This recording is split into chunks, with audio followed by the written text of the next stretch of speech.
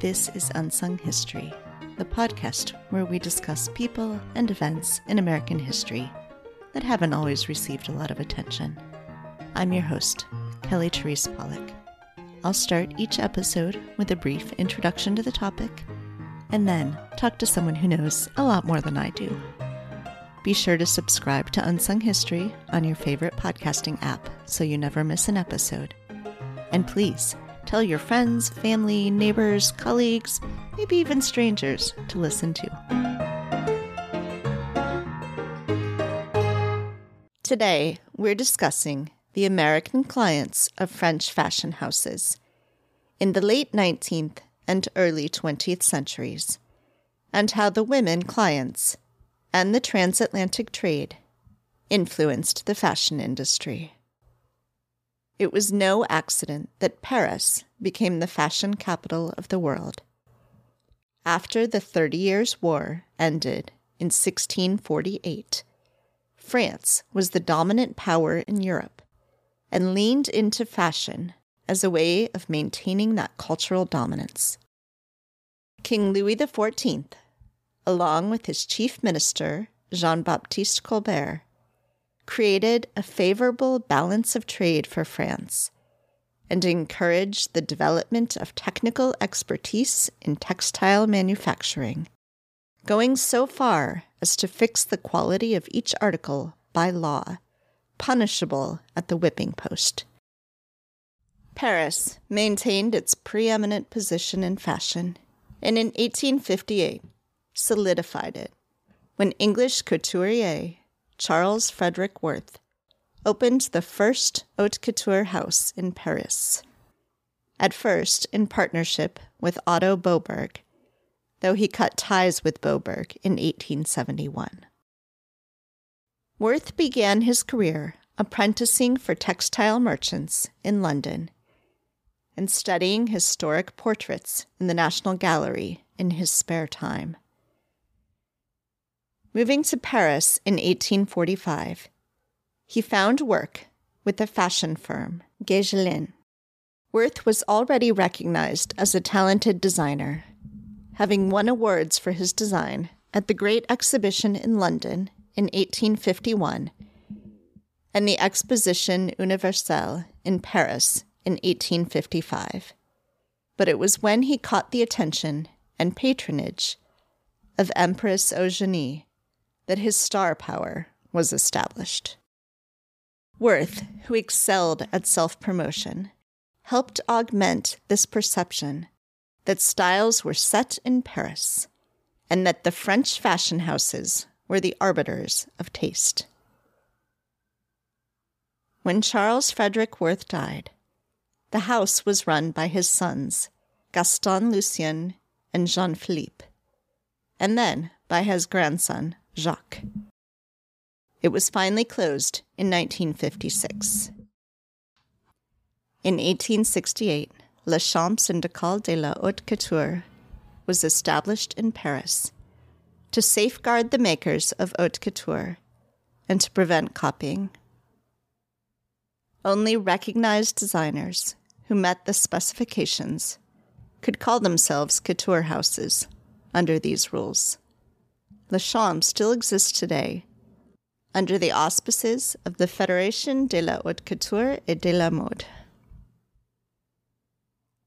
The House of Worth was quickly joined by other houses of haute couture, including the House of Pekin, owned by Jean and Isidore Pekin, which opened in 1891, Maison Douillet, owned by Georges Douillet, which opened in 1900, Maison Paul Poiret, owned by Paul Poiret, which opened in 1903, Maison Cherwy, owned by Louis Cherwy, which opened in 1906, Maison Félix, owned by Émile Martin Poussinot, had opened even before the House of Worth, having been founded in 1846.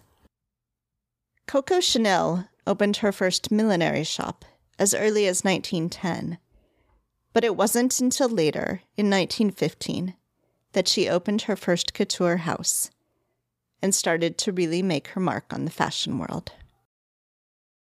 Women from all over Europe came to Paris regularly to update their wardrobes for the season, and American women joined them. Elite women, like Mrs. Carolyn Astor, had apartments in Paris, where they stayed when they were visiting their favorite couturiers. Women who didn't have Mrs. Astor's millions might visit Paris less frequently, or send their measurements with a friend to obtain gowns and dresses. For those women who couldn't travel to Paris, Paris came to them. By the middle of the 19th century, French designers, or designers claiming to be French, could be found in many of the larger urban centers in the United States, along with importers of French fashion, such as Gaynor's in downtown New York City. Dry goods stores had been around in various forms since the 17th century, and by the late 19th century, there were thousands of dry goods stores around the United States. Dry goods referred to goods that were measured in dry measure instead of liquid volume, and they included both textiles and ready-to-wear clothing.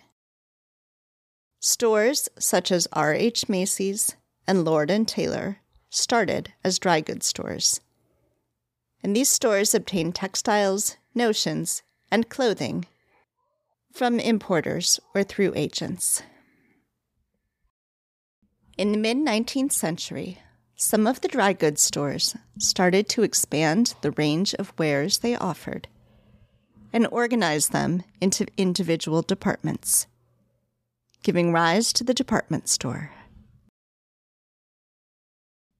Arnold Constable had begun as a dry goods store in 1825, moving into a 5-story white marble palace known as the Marble House in 1857. As business continued to grow, they moved into progressively larger spaces. By 1900, Arnold Constable and Company was bringing couture designs, such as Doucet, directly from Paris to sell in their stores. And they weren't alone, as the number of department stores continued to grow. Couture fashion faced competition not just from local American designers, but also from stores and dressmakers that would copy the French fashions and make them with cheaper local textiles and notions. To keep up with the demands of the U.S. consumer market, the couture designers made multiples of their dresses, much as we might see today in stores, specifically for the U.S. trade, and they made patterns of their dresses available for sale. The zenith of French fashion in the United States was during the Gilded Age, roughly 1870 to 1900. But even after ready-made clothing became more easily available, Americans continued to be drawn to French couture.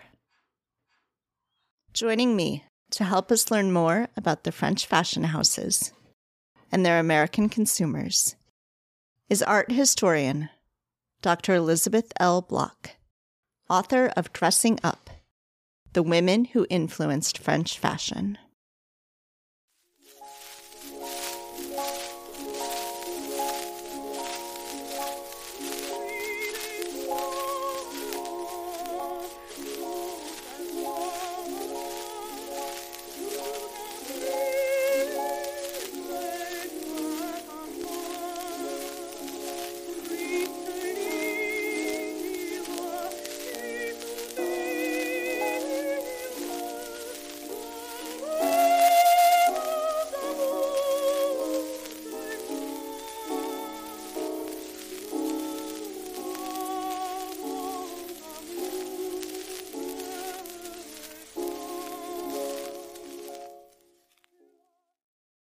Hi, Liz. Thanks so much for joining me today. So happy to be here. Yeah, so this is a really fun book, and I think will be a really fun conversation with shocking connections to the modern day in our popular culture right now that we'll get into in a little bit. But clearly, you started writing this book before things like The Gilded Age were on TV. So, what got you into this topic? Well, like many art historical and fashion history inquiries, this one started with John Singer Sargent's Madam X. I don't know if you can envision that painting. It's made its way through popular culture over the last couple of decades. But it's a painting in the Metropolitan Museum of Art where I work, and it was painted in 1883 to 84.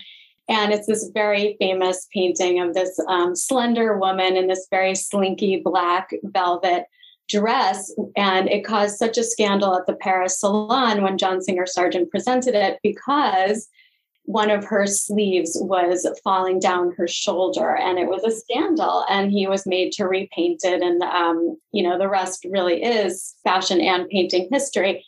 But I was writing an article on Madame X, specifically about her red hair, because I do work both in fashion history and hair history. And so I sent a draft of the article to a friend, and he wrote back and he said, I think we need to know a little bit more about who made the dress. And that launched this very long inquiry into the Maison Felix, who figures very heavily into the book. Yeah. So talk to me about how you do this research. I was surprised to see that there aren't better business records for these houses and that isn't a way into this. But also you're interested in not the fashion houses themselves, or not just the fashion houses themselves, but the connection with the American audience and American customers. So what are the ways into this? What are the types of sources that you used? I'm incredibly lucky to be just 2 elevator stops away from the Costume Institute here at the Metropolitan Museum of Art.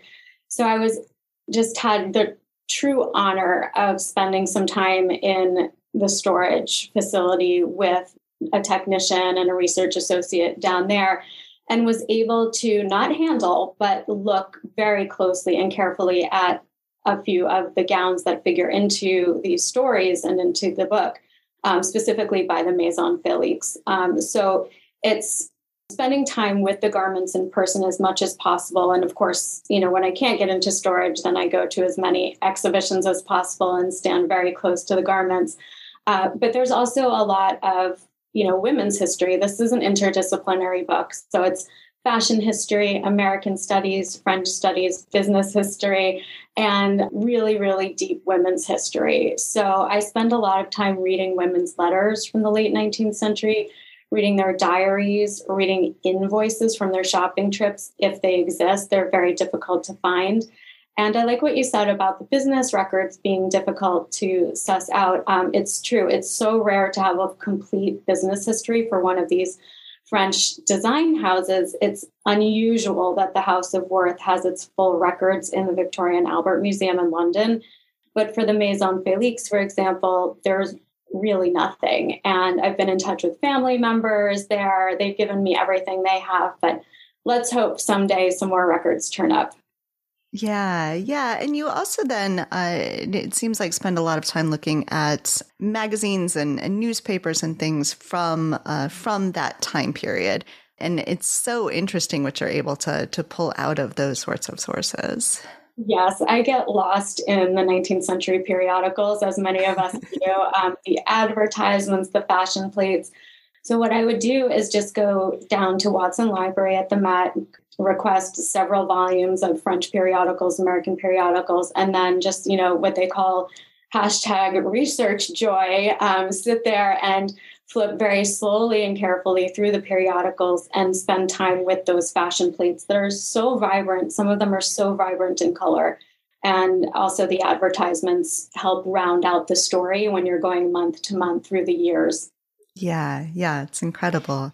So you, in putting this together and putting your book together, you're looking at the fashion houses themselves, the connections, as you said, business history, the connections between the fashion houses and other kinds of related businesses, and then also at the clientele, and especially the American clientele. Can you talk some about sort of the organizing structure of your book and why you chose to present in this way?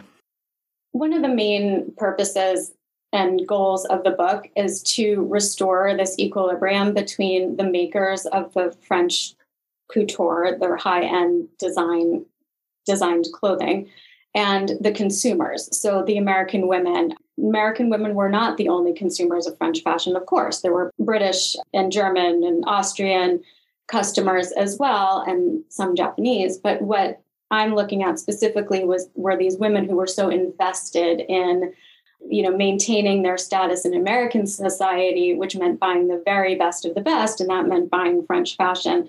But we have to have this complete understanding of the fashion system in the period. And to date, I think, before my research, what I was seeing was, these monographs on these male designers, the House of Worth or some of the others, or Jacques Doucet. They were focused on the male genius creator. And you see that throughout art history, which is my original training. And, we've moved on from that in art history, to social history and to patronage and to collecting history. So it seemed to me that all the books in the fashion history category were heavily focused on these men. And yes, there were some men who were the head of houses for sure, but it was not just Charles Frederick Worth or Emile Poussinot who were running these major houses. There were hundreds of seamstresses. There were live models walking through the salons to model the dresses for the women who were coming in. It was very much a women's space. So I want to restore, this, production and consumption end of the picture. And so then let's talk some about these consumers, about American women. What are the various ways that American women are interacting with French fashion? So there's, of course, women who actually go to France, to Paris, to buy on regular trips. But you talk about various other ways that they're actually connecting with French fashion. So can you talk some about that piece of it? Yes, it was a very rare percentage of women, say the top 1%, like Caroline Astor or Alva Vanderbilt, who were going to Paris twice a year to shop for their wardrobes and staying in apartments that they rented or owned there, and then bringing back trunks full of clothing. So I do focus on many of those women. But the other question that you're asking is, how did those designs and disseminate throughout the United States so that other women could obtain them? And one of the main ways that came through was through the department stores, which are these democratic marketplaces, B. Altman, Lord and Taylor, Stern and Company, you name it, across the country. So we're not just talking about New York ever. I mean, this book, we're talking about Chicago, Cincinnati, New Orleans, Los Angeles, San Francisco. People were obtaining French fashion through the department stores in all of those major urban centers. Yeah. And then sort of jumping around here, but toward the end of the book, you talk about as the tariffs come in, and, I will admit I knew about the tariffs, but it had never occurred to me that they would have an effect on fashion. But the tariffs are imposed. It becomes a lot more expensive to get dresses or fabric from France. And all of a sudden you have a lot of copying going on, which continues to be a problem in fashion through today. So can you talk some about that, about this sort of policy that I'm sure was not really intended to affect fashion, but these policies that are being put in place by the government that then affect fashion? Yes, I have a whole chapter on tariffs. And as I was writing it, I was concerned, because this book is supposed to appeal both to the general reader and enthusiast, but also to an academic audience. I thought, oh, these tariffs, but they're so fascinating. And, so they're, in the 1890s, you get sort of a run of these tariffs that were protectionist measures. So the government was trying to protect local makers of, really all across industries. But when it came to textiles, especially in the Northeast, and the government was trying to have American companies provide to the American public. But of course, these women who could afford anything they wanted, I mean, they just had so much wealth, they were not convinced. And so they were still buying from Paris. They wanted the finest silks from Lyon. And what we get is a lot of smuggling to begin with, smuggling in underneath other items of clothing. So there are stories of, a woman wearing a new wedding dress underneath an old wedding dress to get it through the New York Customs Office, and to avoid, tariffs for buying foreign fabrics and foreign products. And those tariffs could add up to hundreds of dollars, which would be tens of thousands today. So it was they knew what they were doing.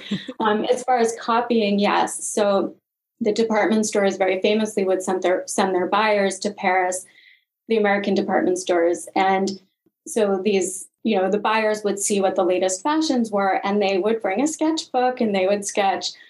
So in many cases, they would bring the sketches back and have local dressmakers copy the French designs and then sell them at a more reasonable price and call it an American-made good.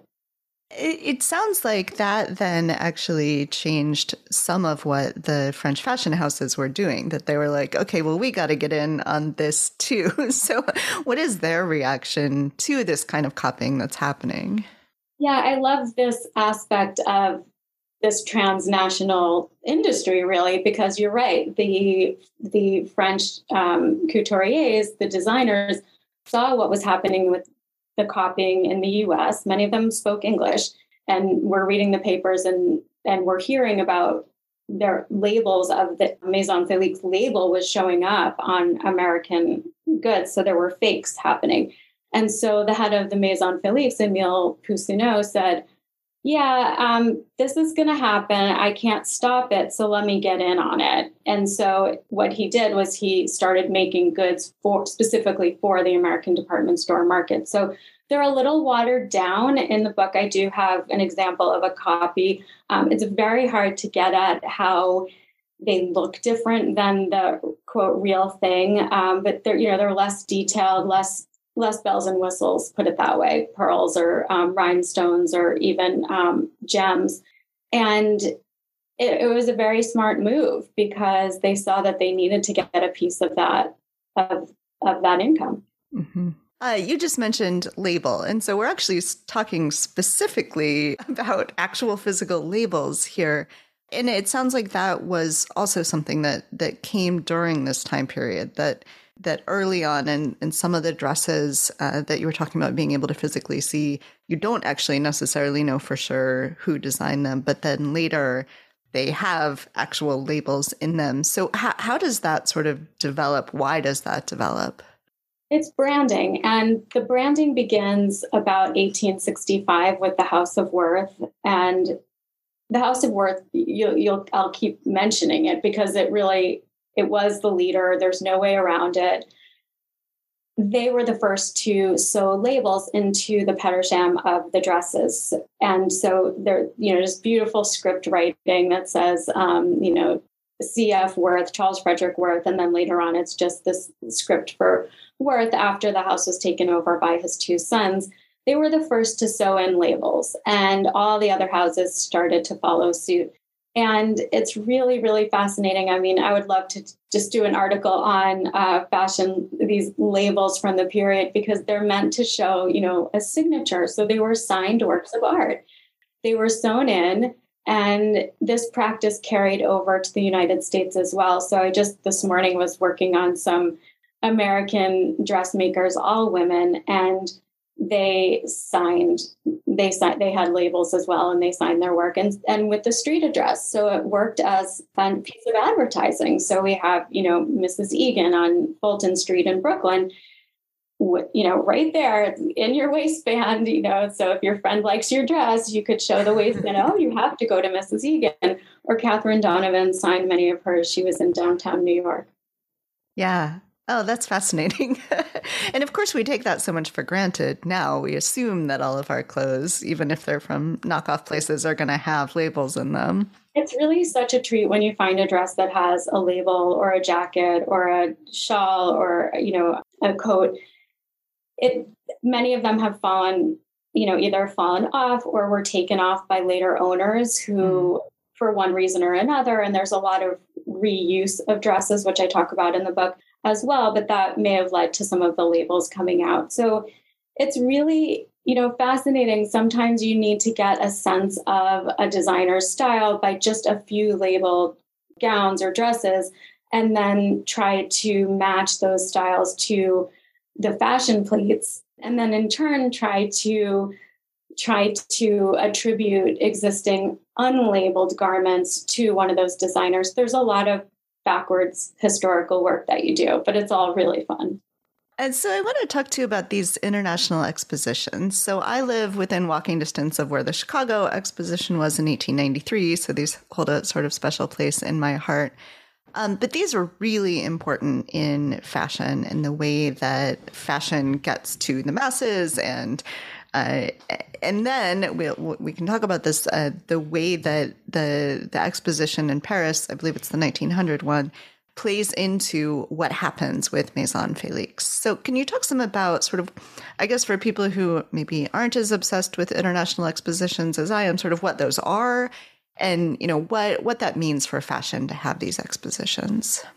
Yes, international expositions were a way for countries, nations to show off the best of their culture. There's an entire secondary literature on international expositions, as you know. The World's Columbian Exposition in 1893 in Chicago is one of the best known in the United States. There was also St. Louis, San Francisco in the late 19th century. In Paris, there were several in the 1870s, then 1889, and then this big one in 1900 that I look at closely. So the Paris Exposition of 1900 had international exhibitors at it. And because couture and clothing and fabrics were so central to the economy of France, this was a major topic, a major subject of various exhibitions at the fair, which brought, by the way, 50 million people internationally. People were traveling to come there, and people dressed for it. There were restaurants, there were hairdressers. It just, if only we could recreate it, right? A moving sidewalk, electricity everywhere. It just, if only we could go, if only we could go back. But for these couturiers, this was a chance to show off their work and have really a captive audience. You could get millions of people to see your work who otherwise may not make it to your shop on the Rue de la Paix.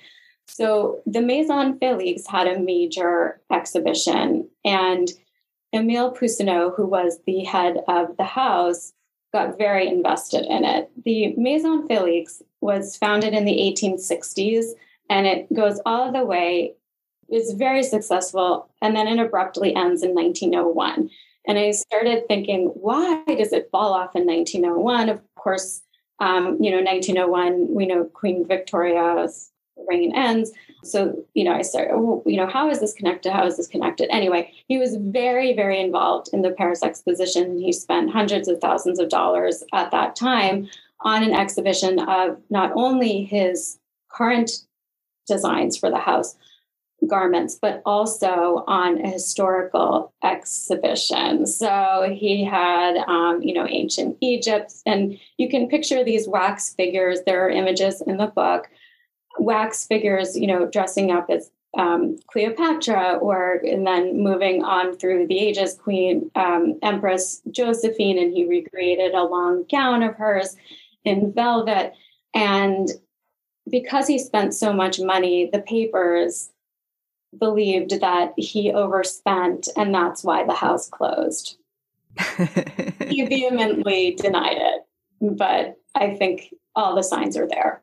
Yeah. It's so interesting because, of course, that could pay off, right? It's a risk that you would think like, okay, this brings so much attention to you, you could take off after. But of course, it's a risk. It was a risk, and these were business people.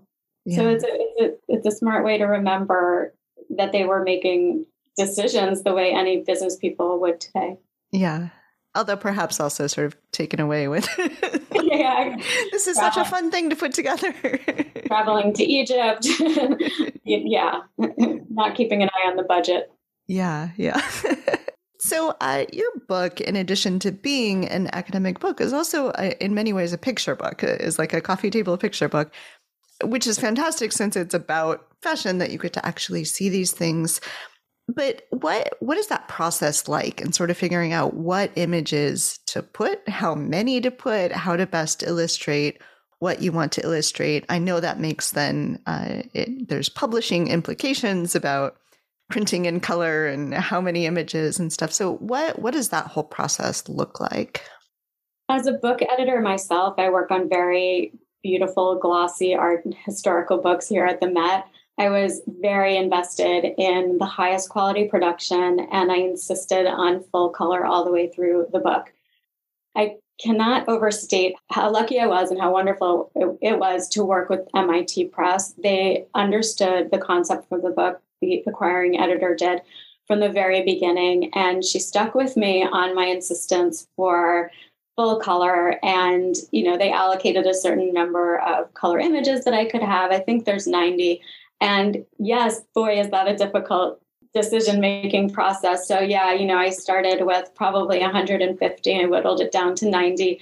Very difficult, but I wanted to strike a balance between showing garments that really spoke to what, the subjects I was talking about. So I have several fancy ball outfits because I go into detail about the 1883 Vanderbilt ball and another ball by Mrs. Astor in New York. So I wanted to show an equal distribution between fancy dress and then ball gowns.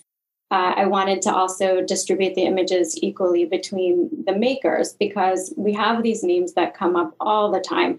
But then there are so many other makers who need to be restored to the historical record. So I wanted to show Pingot and Doucet and Halle and Lanvin and many of the women designers who we have forgotten, unfortunately. Yeah, I think one of my favorite things is when you can see a portrait of a woman wearing a dress and then see the actual dress itself. It really sort of brings it to life, I think. So rewarding and so difficult to get the matchups, but I was so happy that I was able to reproduce the red velvet gown on the cover of the book from 1898. And then inside the book, I also have the portrait of Edith Kingdon Gould, who wore the dress, the portrait of her by Chartrand, showing her in the gown, and then showing how she accessorized it. We need this visual evidence to see how women were wearing these garments, because sometimes we only get the dress, or we only get the feather boa, or we only get the bonnet. But to have that portrait, yes, invaluable. Yeah, and you mentioned earlier that these dresses are changed over time, that they keep wearing them. I don't know if you've seen the episode of The Simpsons, but there's an episode where Marge has a suit, and then she's like, how many different ways can I cut this up and change it? And I kept thinking about that. The Chanel suit? I love that episode. Oh, it's the best. She's like, I'll make it sleeveless. Because she's invested in it. Yeah. Well, and so it's interesting to think that even people like Mrs. Astor with millions of dollars do this sort of thing, that they're finding different ways to wear these dresses. That's right. I have a chapter in Dressing Up about reuse, rewear, and really it's upcycling, recycling. It speaks to what's happening in the market today.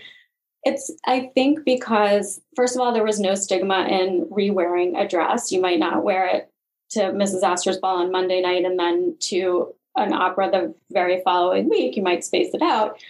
There was no stigma. In fact, it became part of your personal brand. The newspapers, the gossip columns in the newspapers would write about all of these women's favorite dresses and their favorite jewelry and how they re-accessorized a certain dress. So you will see an article that says Caroline Astor's daughter wore her mother's famous jeweled stomacher, but she wore it with a blue dress rather than the black or purple one that Caroline Astor Sr. always wears. So number one, no stigma attached to it. And then number two, the women knew fabrics and they respected high quality fabrics. And they weren't just going to have something recut or recycled for no reason. They were going to put it to good use. They did give away their dresses to, when they were really done with them, to either the secondhand market or to maids or to charities. But they would get a lot of use out of it. There's a letter from one woman who is very proud of the fact that she rewore a certain suit to multiple times to visit the World's Columbian Exposition. It was a sign of pragmatism. Yeah. So we can't not talk about the Gilded Age, which I know a lot of, at least the Twitter historians are watching, as I see lots of chatter about it. And I really felt like reading your book, I understood the Gilded Age better. Having seen the Gilded Age, I was able to picture things in your book. So it was a nice sort of compliment that, as I mentioned, is, unintentional on your part, but nonetheless worked really well together. So what, as you have been watching the Gilded Age, and I assume that you have, what are things that you think they're sort of really getting right about this age, about fashion, and you talk about mansions and things in this book as well. And are there things you think that they're maybe not quite getting right? The Gilded Age on HBO by Julian Fellows, it struck at such a time. Yes. Couldn't have gotten luckier with this synergy between the television show and my book. You and I were just talking about reuse and rewear and the fact that there was no stigma. So one of the things that I think they got right on point is Cynthia Nixon's character rewears certain dresses from one episode, maybe not to the next, but maybe from episode 1 and then in episode 3. And, they try to match her reddish colored hair with these more natural browns and oranges in the dresses. I think that was very spot on. Many of the etiquette books that I read from the period speak to how you should be matching colors of your dress with the color of your hair. So I think they got that really spot on. And also the Cynthia Nixon character, she's one of the aunts. She's the unmarried aunt of a certain age. Her dresses are fairly conservative. They look more American made, again, like, this sort of like maybe distilled a bit from the French styles, a series of bows down the middle. I think they got that really right. And then the other sort of ingenue women are more out there with the colors and with larger features, shall we say. Yeah. Yeah. Is there anything that sort of doesn't seem like it quite matches what you would have expected in that time? It's very difficult to put this into words, but I think we see it in Bridgerton as well. If people are watching Bridgerton, where there's just an exaggeration in the colors of the gowns and in the sort of the bows, and you can sense when colors are chosen, like a bright yellow or a bright turquoise combination that I wouldn't necessarily see in the fashion plates at the time or in any existing dresses. But you'll see that on the nouveau riche characters. I think it's exaggerated on purpose, but I don't think it exactly matches the period. Do you think that the general interplay, so if I'm watching the Gilded Age and the interplay between the ways that sort of the old money and the nouveau riche are interacting, the ways that I know the Russells aren't real people, real historical people, but the sort of the ways they might act as the nouveau riche, does all of that sort of like, I'm watching it going, wow, this is how it really was. Like, is that sort of seem in your mind yes. It does give us sort of it's obviously not a documentary, but gives us a sense of that. I think that's pretty accurately portrayed. So the Russell family comes on. Mrs. Russell reminds me of the Alva Vanderbilt figure who, now we speak of the Vanderbilts and the Astors in the same breath, but at that time, the Vanderbilts were new money and not the old Knickerbocker family of the Astors. So I do think that holds true, especially in the younger generation. Yeah. Yeah. Well, good. Then I'll just assume it's a documentary. Live inside it. I love it. People should definitely get your book. if only for the pictures, not just for the pictures, but if only for the pictures, because it's beautiful. So how can people get your book? The book is available everywhere that books are sold. It's published by MIT Press, distributed by Penguin Random House. You can buy it on Amazon and also bookshop.org and all of your independent booksellers locally. Here, I love Corner Bookstore in New York, so I go there. McNally Jackson, another favorite. So support independent bookstores, and so pleased that this book is in wide release so that you can get it anywhere. Yeah, yeah. Is there anything else you want to make sure we talk about? I want to reinforce the fact that we're never just talking about New York City, but also all of these cities in the country.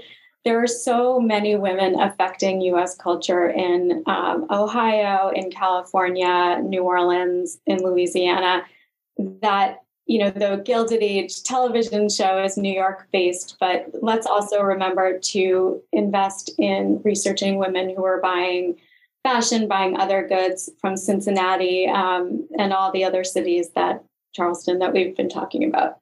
Yes, as a Chicagoan, I was quite pleased to see Bertha Palmer show up in your book. Oh, yes, Bertha Palmer, she's in the book. And then the McKays are also in the book. Yeah, no, definitely. And that definitely comes through in your book that we are definitely not just talking about New York. And I think that that's an important thing for us to think about, that, especially, I suppose the Gilded Age, that is the one thing that, you can only do so much with the TV show, but makes it feel like this high society is only in New York. They do go to Newport, Rhode Island as well. Right. Well, Liz, thank you so much for speaking with me. This was a really fun book to read and a really fun conversation. And, I so enjoy this turn of making the consumers an equal part of this conversation. Thank you. Such a pleasure. Thanks for listening to Unsung History. You can find the sources used for this episode at unsunghistorypodcast.com. To the best of our knowledge, all audio and images used by Unsung History are in the public domain or are used with permission. You can find us on Twitter or Instagram at unsung__history or on Facebook at Unsung History Podcast. To contact us with questions or episode suggestions, please email Kelly at unsunghistorypodcast.com. If you enjoyed this podcast, please rate and review and tell your friends.